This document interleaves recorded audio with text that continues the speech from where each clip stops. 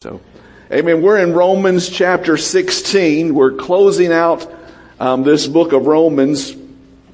And so we're not going to cover it all today, but we're going to cover the first 16 verses, which is included my favorite verse, greet one another with a holy kiss. Golly, you got to love that verse if you're a non-touch me, right? So I will try to get through that verse and figure it out. And this chapter is full of names. God bless them. And so don't judge me. Just pray for me. So Romans chapter 16 verses 1 through 16, he says, I commend to you Phoebe, our sister, who is a servant of the Lord in Cenchrea, that you may receive her in the Lord in a manner worthy of the saints, and assist her in whatever business she has need of you. For indeed she has been a helper of many and of myself also. Greet Priscilla and Aquila, my fellow workers in Christ Jesus, who risked their own necks for my life, to whom not only I give thanks, but also all the churches of the Gentiles. Likewise, greet the church that's in their house. Greet my beloved Epentus, who is the first fruits of Achaia to Christ. Greet Mary. Why can't they all have names like that? Greet Mary, who labored much for us. Greet Andronicus and Julia, my countrymen and fellow prisoners, who are of note among the apostles, who also were in Christ before me. Greet Amphilas, my beloved in the Lord, and Urbanus, our fellow worker in Christ, and Stachys, my beloved. Greet Apelles, approved in Christ. Greet those who are of the household of Aristobulus. Don't laugh at me. Greet Herodian, my countrymen. Greet those who are of the household of Narcissus. You know, all he did is think about himself, right? That's not true. I'm teasing. Who are in the Lord. Greet Tryphena and Tryphosa, who have labored in the Lord. Greet the beloved Persis, who labored much in the Lord. Greet Rufus, chosen in the Lord, and his mother and mine. I probably won't bring that up, but what he is saying is Rufus's mom was like a mom to me. Okay. Greet Acentrus and Philion and Hermas and Patros, Hermes. If you say these really fast, you might. And the brethren who are with him, greet Philologus and Julia, Nereus, and his sister Olympus. And Eric says, thank you, Jesus. And all the saints who are with them, greet one another with a holy kiss. The churches of Christ greet you. Let's pray. Father God, we just come before you today. And Lord, in myself, I probably would have never preached this passage of Scripture if I was topical. But Lord, because of the way you've taught me to preach, Lord, we cover it. And I'm glad. Because God, I believe that every word in the Scripture has importance to our life. So Father, we just submit this passage to you, and we ask for divine revelation, Lord, to me and to this congregation today. God, every one of us have certain beliefs, and Lord, we are allowing you to change our belief system today, Jesus. If it comes from revelation from the Spirit of God, we accept it as your word. So Father, we just yield ourselves to you, and we pray by your Spirit move in this place. And Lord, I believe that, Lord, you can do great things in this building today. Lord, we believe that you already have been moving and you're already doing great things. So Father, we yield to the Spirit of the Lord today. Lord, let the words of my mouth and the meditations of my heart be acceptable in your sight. For you are my rock and my redeemer. In Jesus' precious name I pray. Amen. Amen. All right, I want to talk to you a little bit about what a church is. A church is not a people processing plant. We're not creating widgets, right? So what are we? We're a family. We're a family. We're brothers and sisters in the Lord. If you've been in church for about 50 years, you'll remember 50 years ago we called each other brother and sister, right? And that has sort of gone by the way. We're not a seeker-sensitive church. We're not a seeker-sensitive church.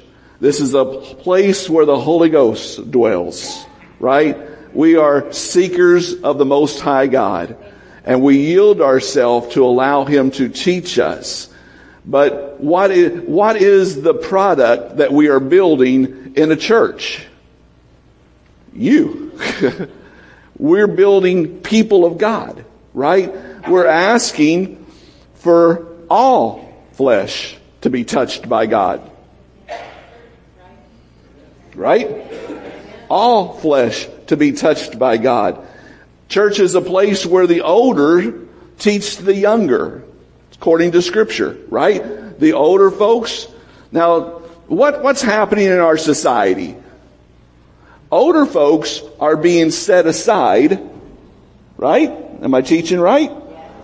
By and large, our culture says they serve their purpose at once. Now just move them aside and let's go towards the younger people.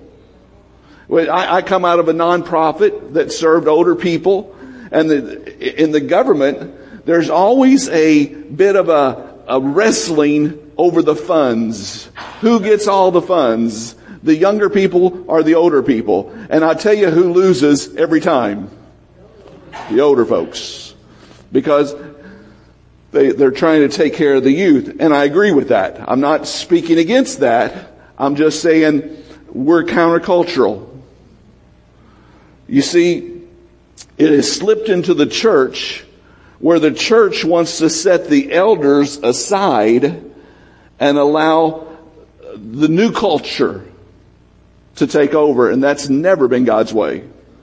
God's way is the older folks stay involved until they breathe their last breath, teaching the younger folks as we pass the mantle down. But we need to teach our values to our younger folks. We need to teach the character of God. And it's one thing when a 20-year-old teaches a 15-year-old. It's another thing when an 80-year-old teaches a 20-year-old. He's got proven character. She has does this make sense? There's a proven lifestyle of righteousness that we see in some older folks that have lived godly lives. Folks, if there's anything that this world needs to see today, it's they need to see that God rewards righteousness. God rewards holiness. And so don't remove the older ones. Bring them back into the church and say, no, take your rightful position as mentors and teachers and teach us all.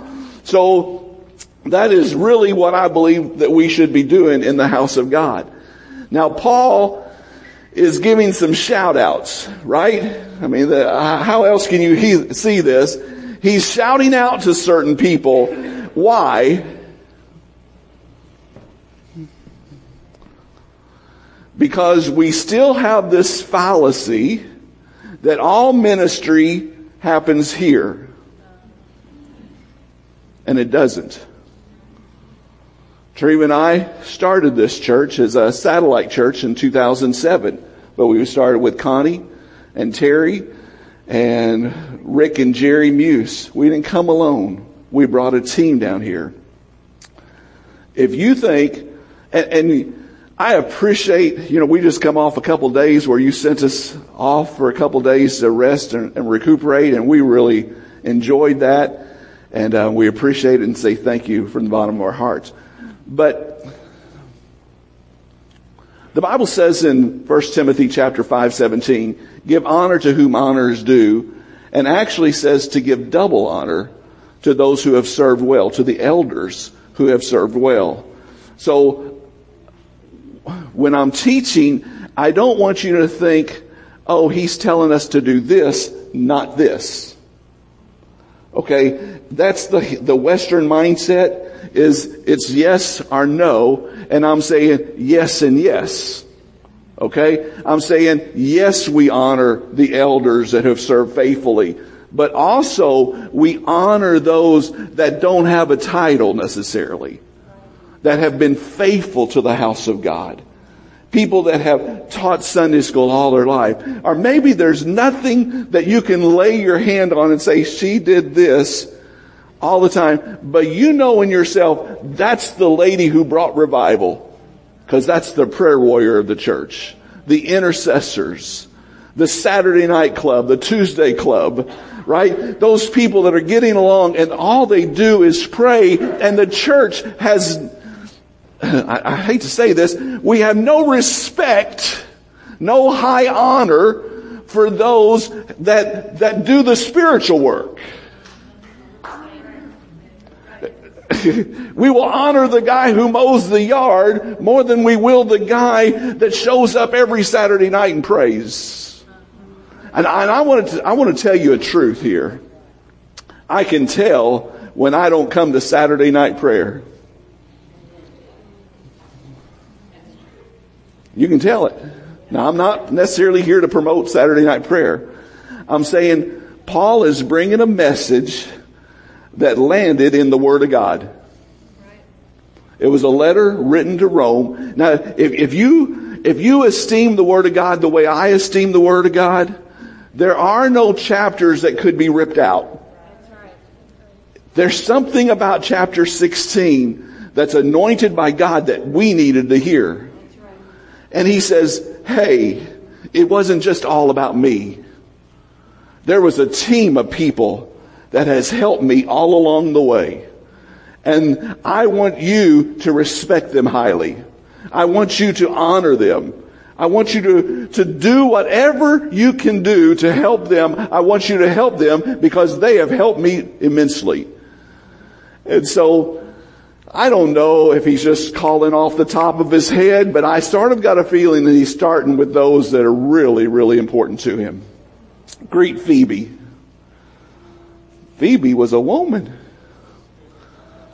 My Bible calls her a servant. That word is diakonos. It's listed 30 times in the New Testament. 3 times it's called deacon.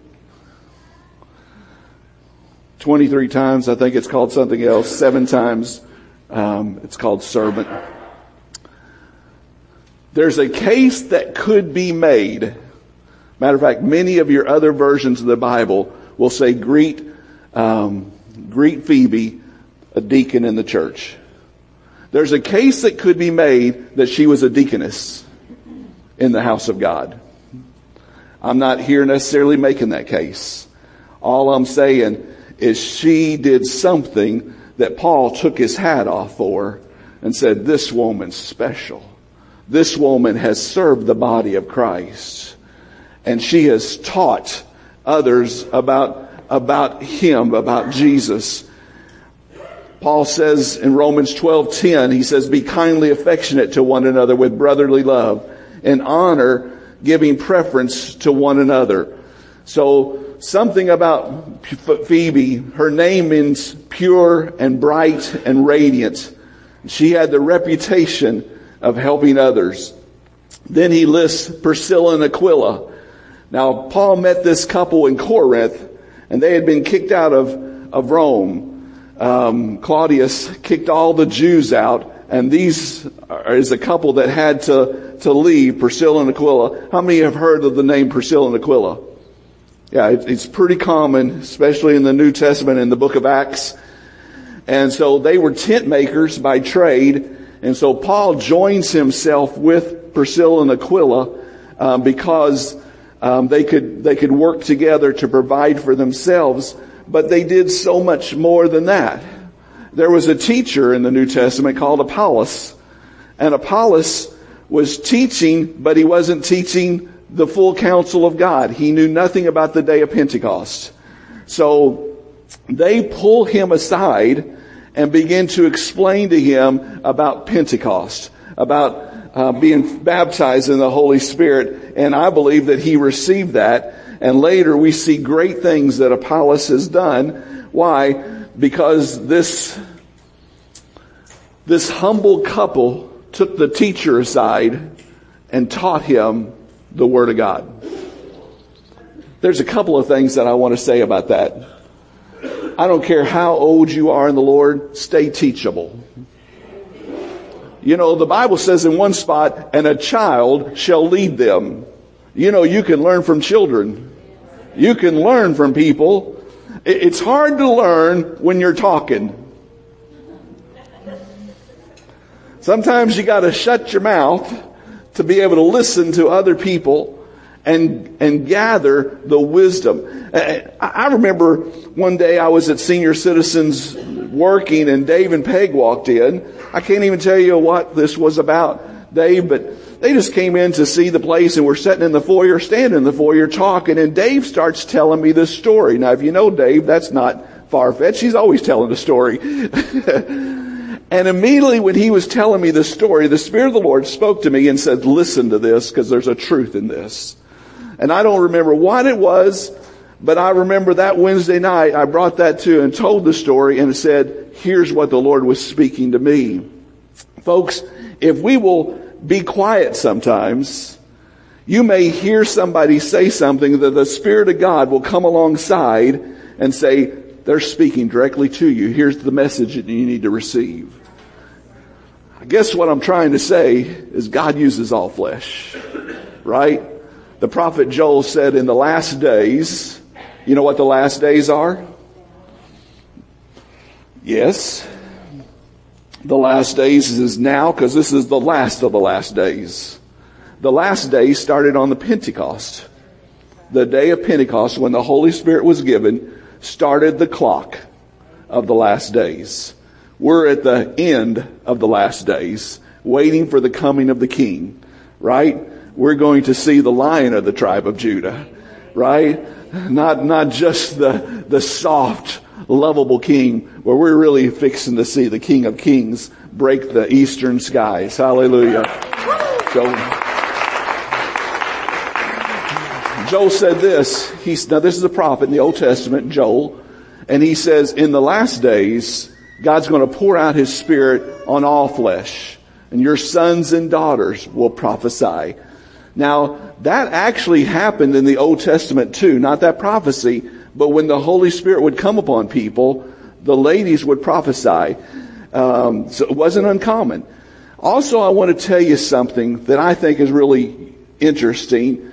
When they were dividing up the territory, when they went into Canaan, the Jews was going into Canaan, there was a man, I can't remember his name, it was Zelophehad or something like that had only daughters. He had 3 daughters. He had no sons. And so they were not going to have possession of any territory in the promised land, because it always goes down to the sons and not the daughters. So they approached Moses and they said, we don't think this is right, because our dad has fought the battles. He's done great things, and we believe that his possession ought to come to us. And Moses examined that and prayed about it and said, you're right. So in the Old Testament, when Israel was taking the territory, there was a group of ladies that claimed the territory and got possession of the promised land. Now, I think that's significant, because I believe God is doing something wonderful in our land. We're going to get to that in just a second. Let me get through all these names. Priscilla and Aquila, they actually had a church in their house also. And I believe it was this couple, wasn't it? Had a church in their house. And so Paul is saying, remember them also. I think we also see the spiritual law of sowing and reaping. And then he goes on to Epaphras. He's the first fruit. He's the first guy that got saved when he went into Asia. And I will tell you this as a minister, you never forget that first person that raises that hand and says, I want to accept Jesus when you're teaching the Word. You'll never forget the people that you lead to the Lord on the street. They'll never leave you. When you're witnessing to people and they say, I want to accept Jesus.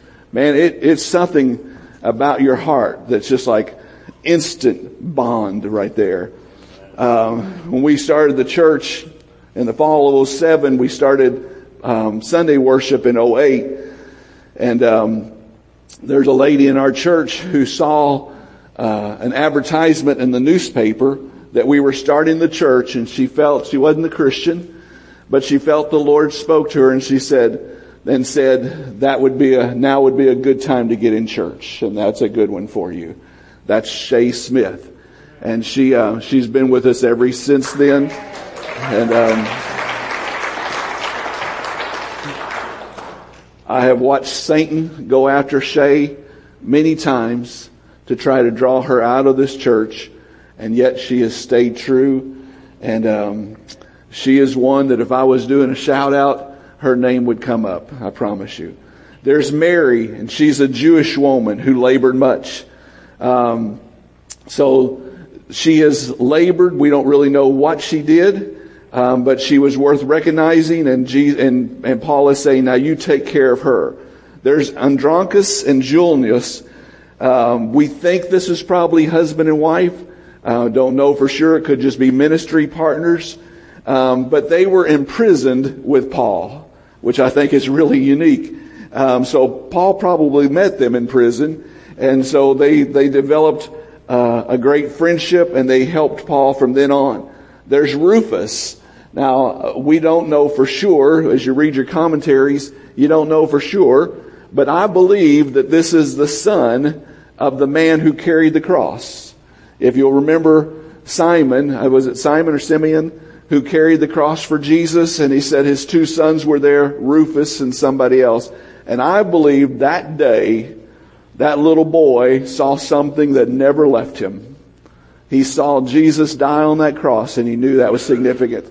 And here, later, many years later, he has helped start the church, and God has worked in his life. And it was his mother that Paul said, she's been my mom too. All these names were laborers for Christ. He's given honor. We could say that these are people who served in obscurity, maybe not well known, never had the fivefold ministry on them, but they still served. Their life is characterized by love, and they served well. So what significance can we draw here? Women have been important to the church from day one.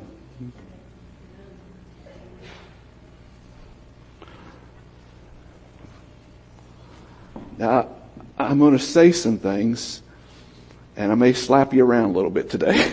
That's okay. Husbands, I'm going to preach to your wives. And I don't want you to disregard what I'm saying. Because here's my thought. See, if a woman doesn't feel like she can be used by the Holy Ghost, doesn't feel like she is worthy because of her gender, she eliminates herself from anything God can do. Does that make sense to you? In other words, she pulled herself out of the ball game because she says, I'm a woman, I can't do this. Why? Because of a couple of things that Paul said later in Timothy. Women, be silent in the church, which I believe he was addressing a problem. Many times Paul's letters were addressing things that were happening in the church, and we have taken them and made doctrines out of them, but it was only to address a problem that was going on. So I guess what I'm trying to say is, I would rather see you go forward with allowing God to use you regardless of your gender, and then let God straighten it out later. You know God will do that? See, I guess what I'm saying is, if you say, well, God can't use me because I'm a woman, then you went over here, God's group is over here, and you said, I can't be used. But if you'll stay here and say, God, I don't understand all the scripture, neither does my pastor. But all I say is, I say yes, Jesus. And if you can use me, whether I'm male, female, boy, or girl, I say yes. And Lord, I will be willing to be taught, and I yield myself to the Holy Spirit. God will work it out. God to show you, okay, that's too much. Or, come on, baby, we can do something. We can do some great things. All I know is Scripture does not contradict Scripture. Only in our minds. Does this make sense? Because of our limited knowledge, we sometimes feel like Scripture, what did I just say? Contradicts Scripture. It does not. All the Scripture works together like one book. You know why? Because it has one author. The Holy Ghost. The Holy Spirit wrote the Word of God through 40 different men. It's an amazing book. We could never do that without God. Two men cannot write a book that doesn't contradict each other without God. Right? It takes God to bring unity. And God brought the unity of the Word of God. But now some sophisticated, self-learned men will stand and say, oh, that book contradicts it. And Christians will say, really? Wow. I didn't know it contradicted. It doesn't. It doesn't. Don't listen to a man. Listen to God. God wrote the book. The book is spiritual. And if you try to receive a spiritual book with a carnal mind, you're going to come up with some weird doctrine. The Word of God is revealed knowledge. And so we must allow the Holy Spirit to reveal to us. So what happens if I have a false belief is I wind up living my life and building my life on this false belief. Does that make sense? And if my false belief is God cannot use me because I'm a woman. And I don't know how many of you have been taught that, but I'll bet you half of you in this congregation, half of the ladies at least, probably half of the men, have been taught that God cannot use me because of my gender. Nonsense. Get that out of you. Come on. God said, I'll pour my Spirit out on all flesh. God wants to use everybody.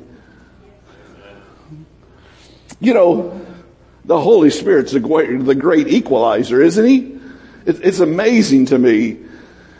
So Paul lists 28 people and 10 of them were women.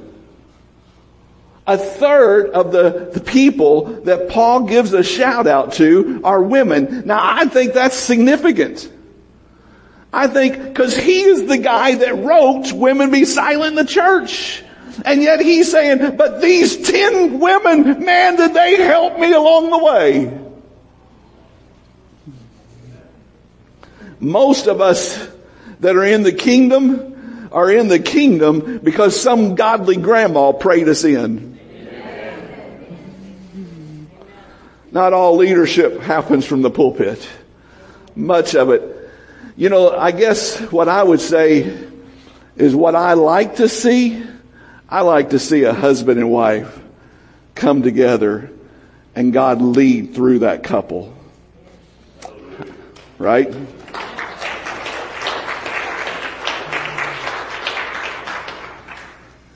And you may think that's common, but it's not. More and more ladies are pulling themselves out of the ministry and their husbands are pastors. But they just attend or they play some very insignificant role. I believe when God calls one, He calls them both. And God wants to use them both because they complement each other and they complement the church. So God wants to use you. And I just want you to put yourself back in the ball game. I want you to submit to God and allow Him. Now, in the Assemblies of God, this is nothing new. We believe that women hold every position in the church, including pastor. You know, now you can disagree with that or you can agree with it. But here's what I'm trying to say. Just understand, ladies are anointed. Ladies are anointed to speak the Word of God. Matter of fact, there's a lady here in this region. I can't call her name right now, but I've read her book. She's going into the jail and preaching to other ladies, and she's having more of a revival than I've ever seen in my lifetime. Donna Sparks. I mean, and this lady's had a rough life.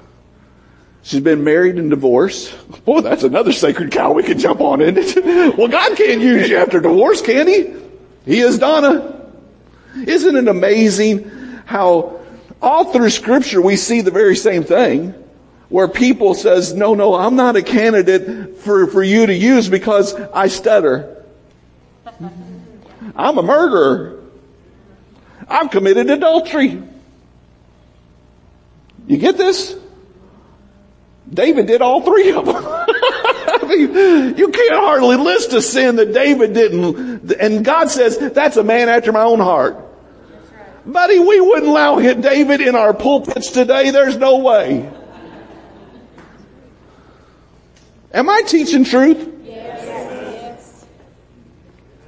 Every man, woman is flawed in some way, but God.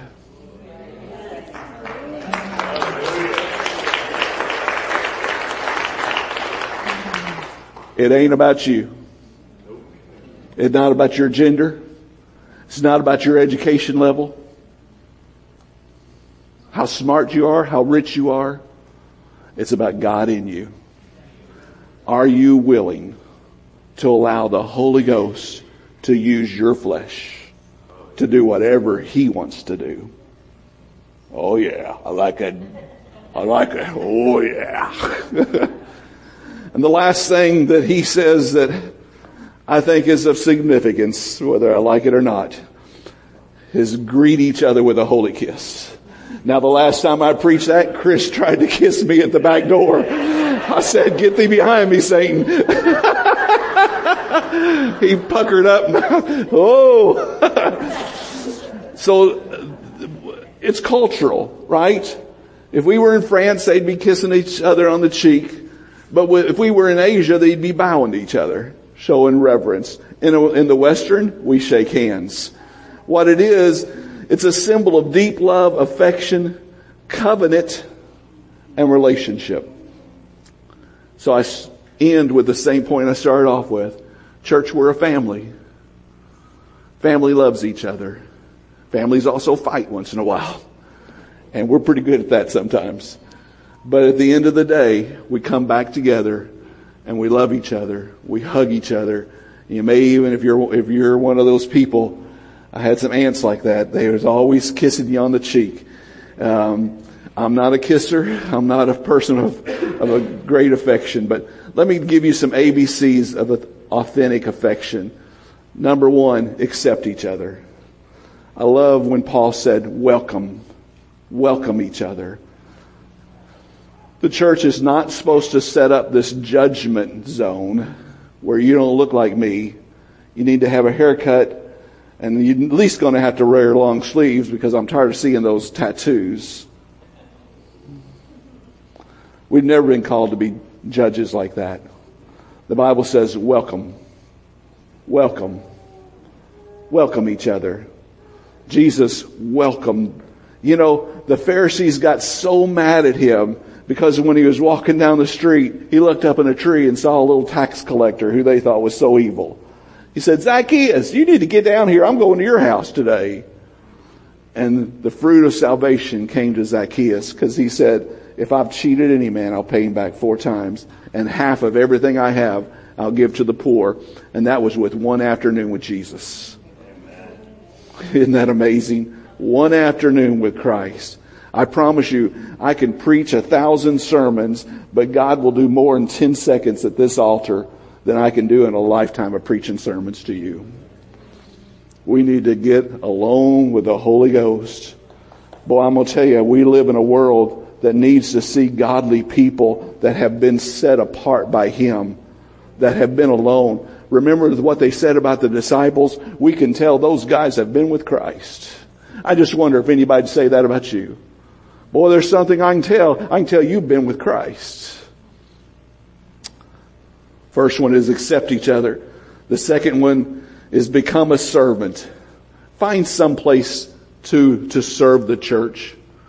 I don't care what you do, but you need to serve the body of Christ. Find something. I'm amazed at people that will walk by trash. I hope the custodian gets that. And I'm here sitting thinking, I hope you get it. You know, come on, don't tell me there's a light bulb out. Ask me where the ladder's at. Okay, we won't get on that. And the last thing, number C, is cultivate a lifestyle of loving and esteeming each other. This is really the scripture here. Giving honor. What does that mean? When we're together, you're more important than I am.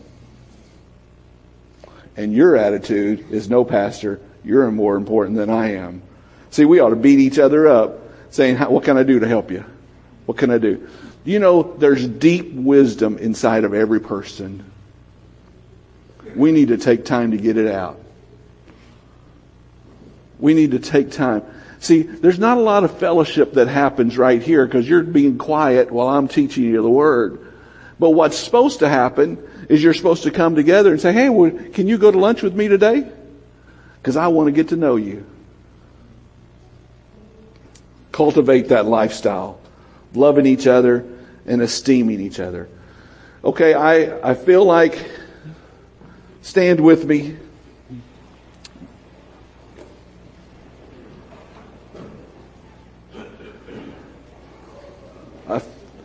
I want to pray for you. But this altar service is going to start to be really pointed.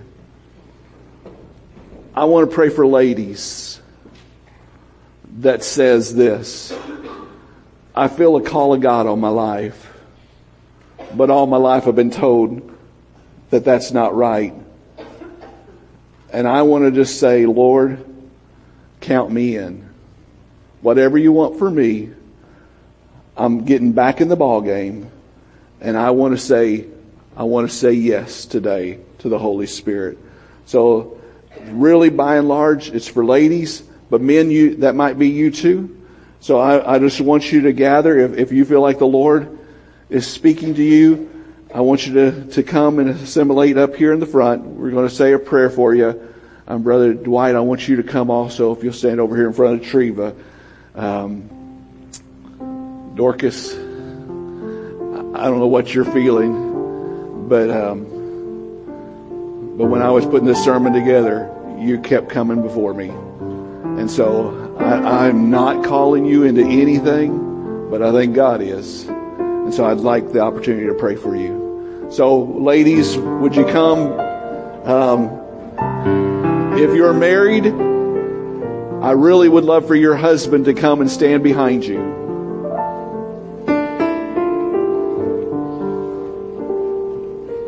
Let me say one other thing. In Pentecost, if it wasn't for the ladies, there probably would be no such thing as Pentecost. It was the ladies that have kept the church going many, many times in the Bible or in our culture. Ladies have prayed the prayer. Ladies have done the work. So this is wonderful. God bless you. God bless you. Man, this excites me. You know God's got a calling on your life, right? Will you shake your head? God's calling me to do something. Now we may not know what that calling is. I think the highest calling God does is mothers. I don't believe there's any higher calling than to be a mom. But I believe that God is calling up here more than mamas.